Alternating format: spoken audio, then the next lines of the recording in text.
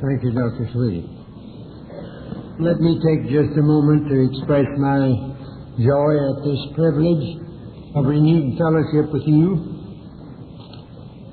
which began, as you know, 50 years ago. The first 50 years have been fine. I'm anticipating the next 50, and the next 100, and the next 1,000, and whatever lies ahead, because ours is a fellowship of earth and of heaven. Christians never meet for the last time. And sometimes I hear people say they've lost a loved one, but if that loved one is in Christ and they are in Christ, they've used the wrong word. They haven't lost them. Nothing is lost if you know where it is. Death can hide but not divide. Thou art but on Christ's other side. Thou art with Christ and Christ with me, united still in Christ are we. I want you to think about one of the finest tributes ever paid to a preacher. It's 2 Kings 4:9. You remember that Elisha had visited in the home of a Shunammite, and the lady of the house said to her husband, "Let's fix up a prophet's chamber for him, for I perceive that this is a holy man of God, which passeth by us continually." My first pastorate was a country charge back in the 20s. I was a bachelor then, and I was a pedestrian. I didn't own a car. I didn't buy an automobile until I was 66. I wanted to think it over. I did a lot of walking in those days. This is the day of the motorist, and any man who walks is viewed with suspicion. You see a man coming down the road now, just meditating, you figure he's either out of his head or out of gas, one of the two. And he's such a rarity that dogs bark as though they'd seen a ghost. And policemen have been known to follow a pedestrian for blocks to make sure he isn't up to something. One memory lingers from that pastorate. Along my route there was a grocery store, and the grocer said one day, "Preacher, I want you to know that many a time when things were not going well, I've looked out my store window and I saw you going by, and it helped, and I felt better." He didn't elaborate on that. I've never forgotten it. But it's been my prayer that souls along my beat, as I make my way through these years, might be able to say to some small degree what the Shunammite woman said, "I perceive that this is a holy man of God who passes by us continually." That ought to be the ambition of every preacher and every Christian in their pilgrimage through this world.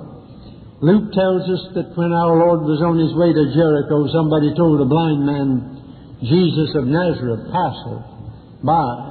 He's still passing by, but not as then. Passes by in His people, and particularly in His preachers. He has no hands, no feet but ours. And if this world reads the gospel, it'll be the gospel according to you and me, for most of them don't read Matthew, Mark, Luke, and John. In this same pastorate, I remember that when I came there, I heard a great deal about an old minister of years before by the name of Josiah Elliott. There had been ministers in that church that went on to prominent pulpits, and I didn't hear much about them. I kept hearing about Josiah Elliott, and I knew he was a very poor man, and he had given what little he had to help boys through school. But I wondered where were the hidings of his power, and where was the secret of his strength. And I decided I'd ask my farmer friend John Brown. He was an unusual character, never in a hurry, had time to think. And he plowed back there on the creek, and I made my way through that cypress swamp one afternoon. Oh, I spent many an afternoon talking to John Brown. He should have been plowing, and I should have been visiting, but we'd talk all afternoon. And then I'd come back next morning. We never said good morning. We just took up where we'd left off the day before, went on with our conversation. And I said to him, "John, all I hear around here is Josiah Elliott. Now, you've had preachers that I have heard about, but these people talk about Josiah Elliott. What was the secret of his strength and the grip that he has on you folks?" John leaned on the plow handle and thought a moment, as he was wont to do. Then he said, "He just loved this." And then he went on plowing. left me standing there. And I made my way back through that cypress swamp while the wood thrush was singing his vespers at the end of a perfect day. And there chimed in my heart something that said, though I speak with the tongues of men and of angels, and have not love, it profiteth me nothing. And I said, Lord, help me to move into the middle of the 13th chapter of 1 Corinthians and settle down for the duration. It's a good place to live. Josiah Eliot was a holy man of God who passed by continually. You will observe that this woman said three things. I perceive that a holy man of God. Now, a man of God used to be a familiar term, but in this psychedelic age, it indicates a wild and weird and woolly freak. In the Bible, it meant a man who kept company with the Almighty, like Elijah, until he could say to Ahab, as the Lord God of Israel liveth before whom I stand. And when you've been accustomed to standing before God, the kings don't matter much, and big potentates are just small potatoes when you've been standing in the presence of the Most High. Or Enoch, who, like Elijah, went to heaven without dying, no grave, but if he had a monument, I think the epitaph ought to be the Bible epitaph. He walked with God, he pleased God, and God took him.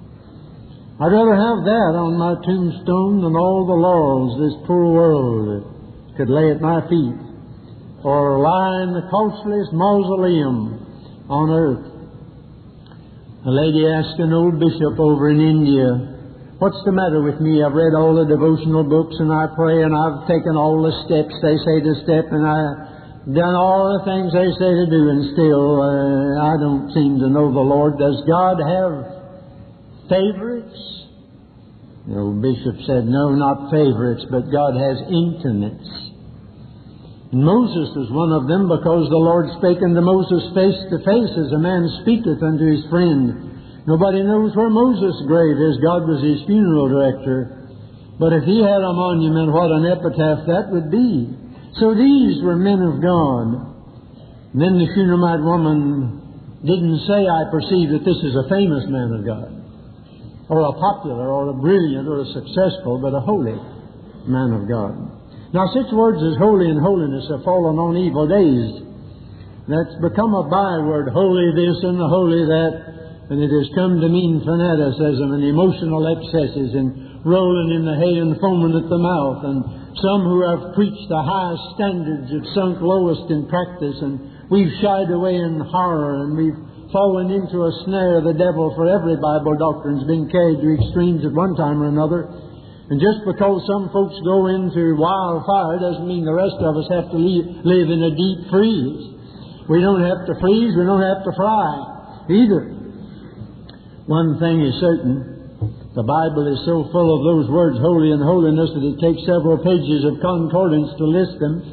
I undertook to check them some time ago and gave up. From the high priest wearing holiness unto the Lord on his forehead, to the multitude in Revelation crying, holy, holy, holy Lord God Almighty. This book deserves to be called a holy Bible. And whether you like holiness or not, you'd better, because without holiness, no man shall see the Lord. The world holds a higher standard for us Christians than we hold for ourselves. Clarence True Wilson was a temperance orator, and of course you know Clarence Darrow was an agnostic, an infidel lawyer, but they were friends. And one day Dr. Wilson said to Clarence Darrow, I'm going to a meeting, I'm going to speak on holiness at a Methodist holiness meeting. Clarence Darrow said, what's holiness? Well, Dr. Wilson said, and then gave him his own definition of it. He said, we believe that Christians can live above the power of sin by the Spirit of God. Clarence Darrow thought that one over a moment, and then he said, well, if I should ever be a Christian, that's the kind of Christian I'd want to be. He had a higher standard than some of us have for ourselves.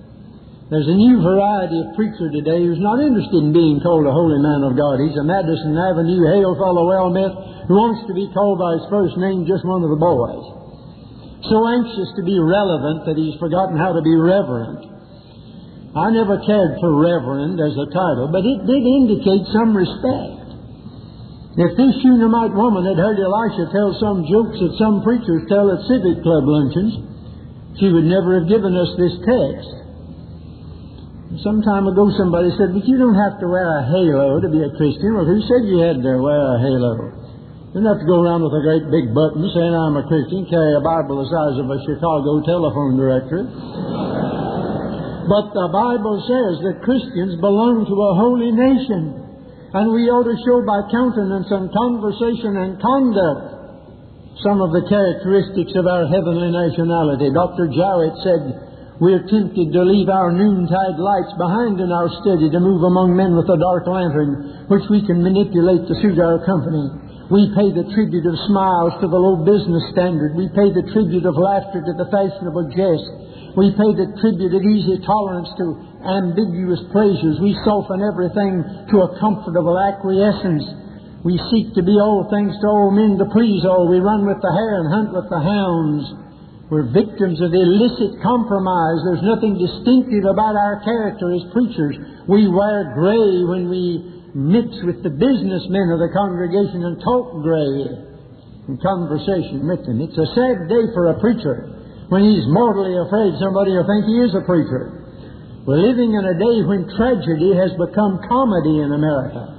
We're laughing at things that ought to make us cry. And the cause of Jesus Christ has been hurt more by unwise jokesters than by all the infidels. I marvel at the jesting and the flippant remarks that I hear sometimes during revival. You remember when Uzzah tried to steady the ark and dropped dead? Have you ever studied what exactly was the sin of Uzzah? It must be pretty serious for God to strike a man dead. Well, he, for one thing, was the son of Abinadab, and all his life the ark had been in his house. It was a familiar piece of furniture. He'd seen it all these years. And the ark had become just a box. He had lost his regard for the sacredness of it as a symbol of God's presence among His people. And old Matthew Henry says perhaps he affected to show before this great assembly how bold he could make with the ark, having been so long acquainted with it. Familiarity, even with that which is most awful, is apt to breed contempt. Now, Uzzah was a Levite, but he wasn't a priest, and only the priest could touch the ark, Numbers 4:15, and that only under certain circumstances.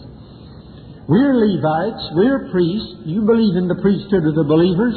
It's a sad day, my friend, when the ark becomes a box, when you become so familiar with Scripture and worship and the ordinances that you lose your reverence. Alexander Maclaren said it was a lost sense of awe in the case of Uzzah. Nothing is more delicate than a sense of awe. Trifle with it ever so little and it speedily disappears.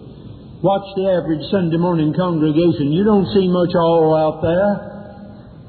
What you see is not awe, it's awful. And relevance has become more important than reverence.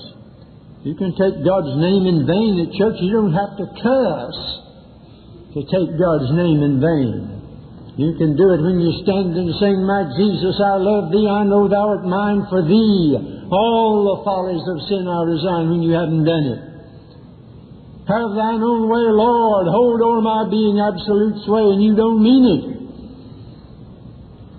A tourist in Africa chanced on some boys playing what looked like a game of marbles. He drew near and discovered they were playing marbles with diamonds, because that was South Africa, where in those days diamonds were mined. Playing marbles with diamonds, and we're doing that in the church today. I've read of a girl who was touring Europe, and in Vienna she went to the museum where there is kept on display Beethoven's piano. And this poor little thing sat down and played some rock and roll on it.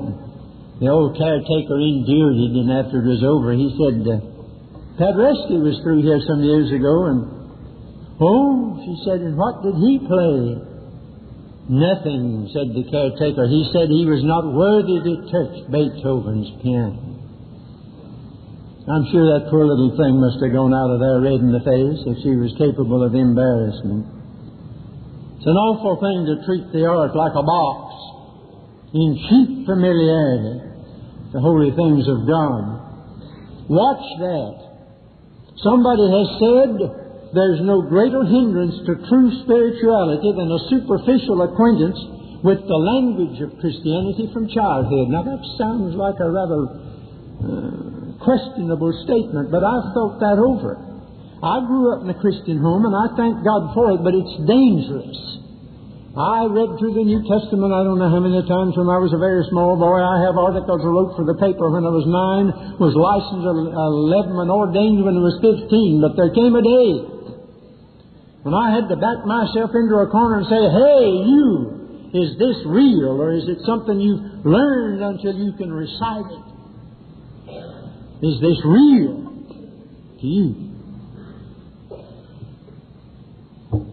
If we ever have a confrontation with a holy God, and if God ever visits us again in true revival, it'll end this prosecution of holy things, and we'll be red in the face with embarrassment about some of the silly things we've been doing to try to put the gospel over.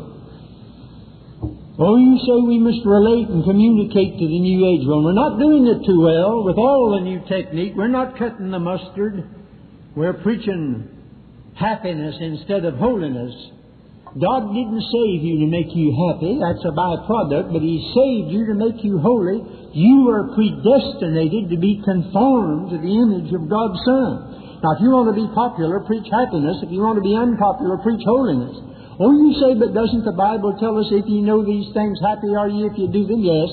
But it's conditioned on two ifs: knowing the Word of God and doing the will of God. And who wants to hear about that now? There's a price to pay to be a holy man of God. You have to buck the current because the tide's running the other way.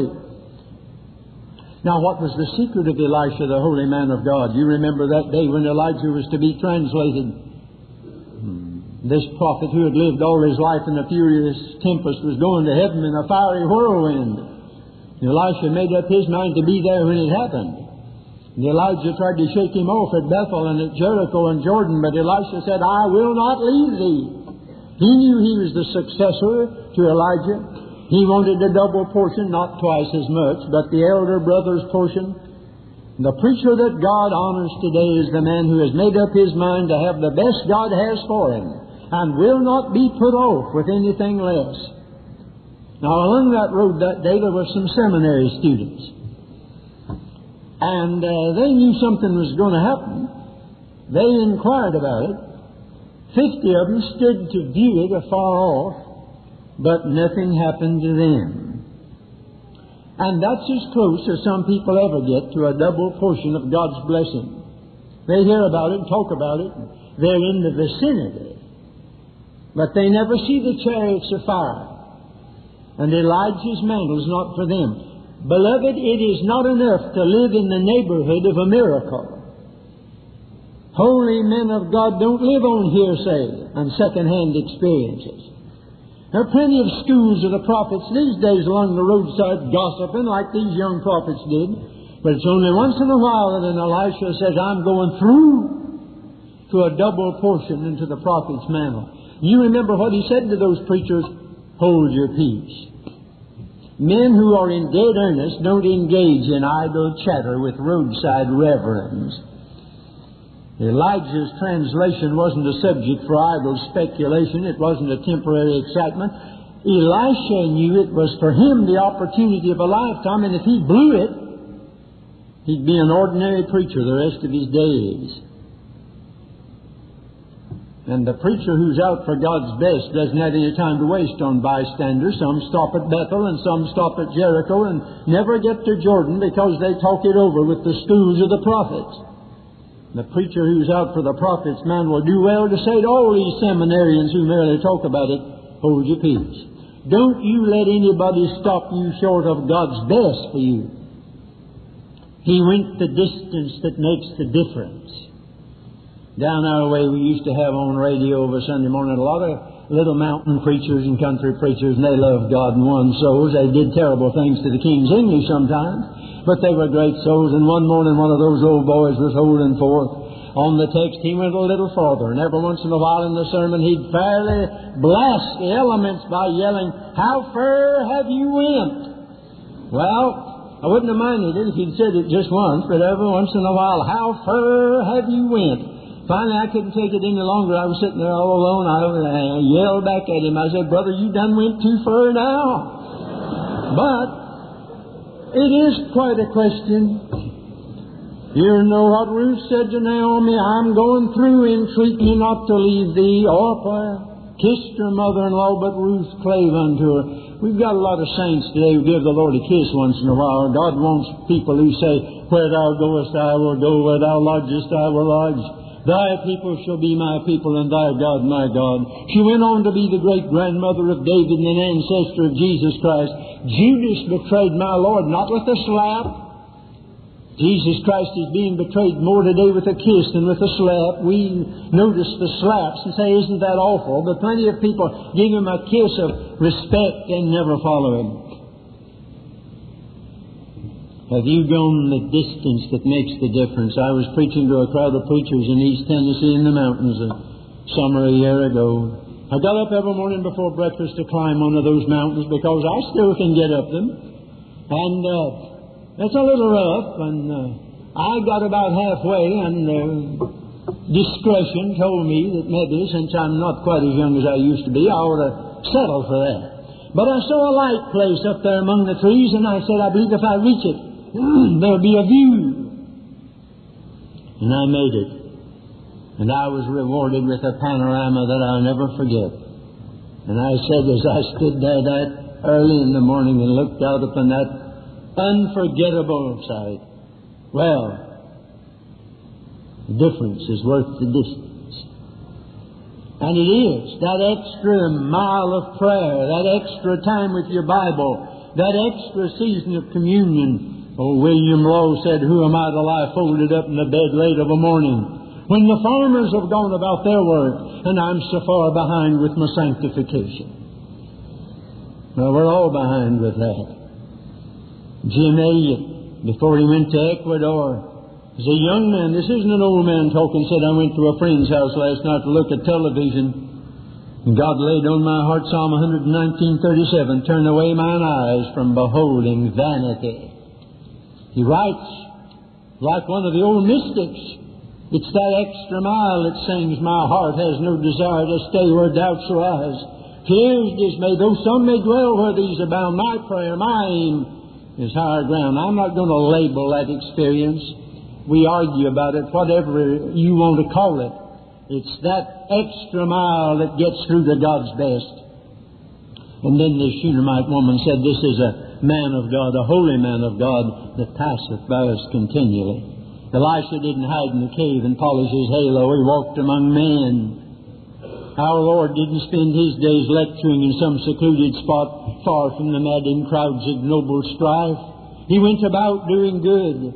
Jesus was always passing by. And so must we, because if we say we abide in Him, we ought to walk like He walked. And our walk must match our talk. Elisha was available to everybody from kings to commoners, and they all beat a path to his door.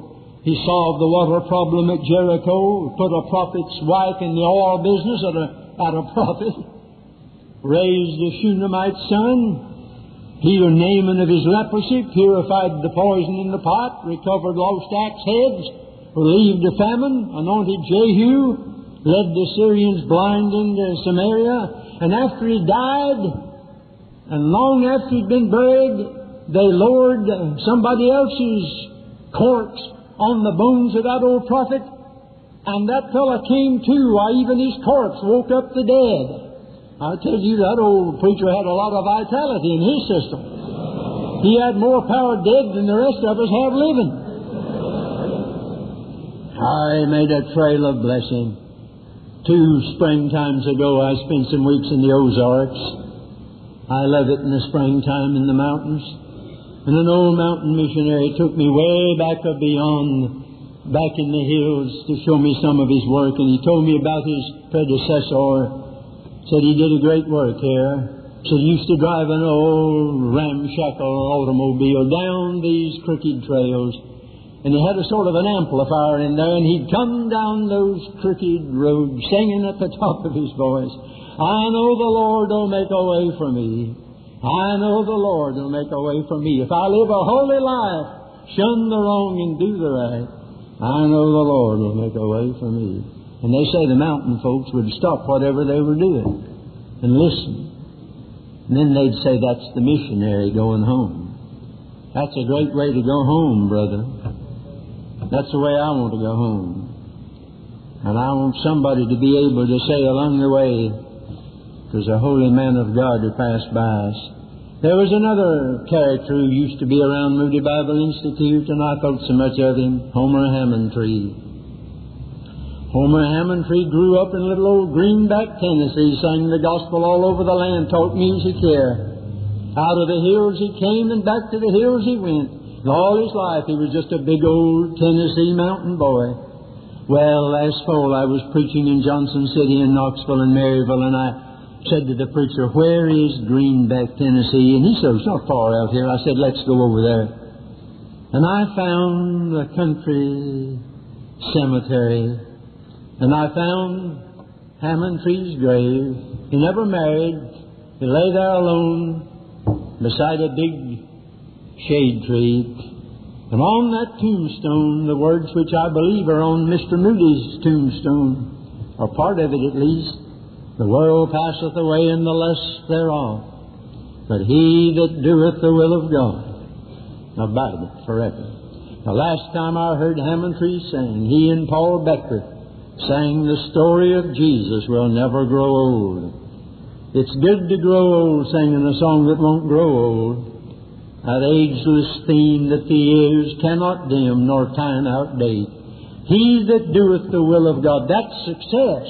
That's fulfillment. And if a man miss that, he's failed, though his corpse be housed in the stateliest mausoleum. But if he does God's will, he's a success, though he rests at the finish in a country churchyard out in the hills.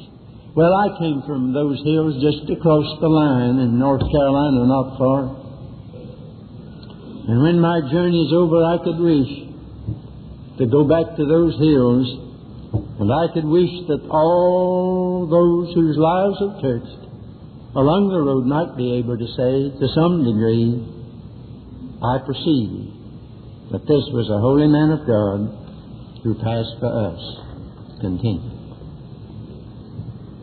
And may that be said of you and of me, that we are holy men and holy women. Let's turn in our hymn books to hymn number 325.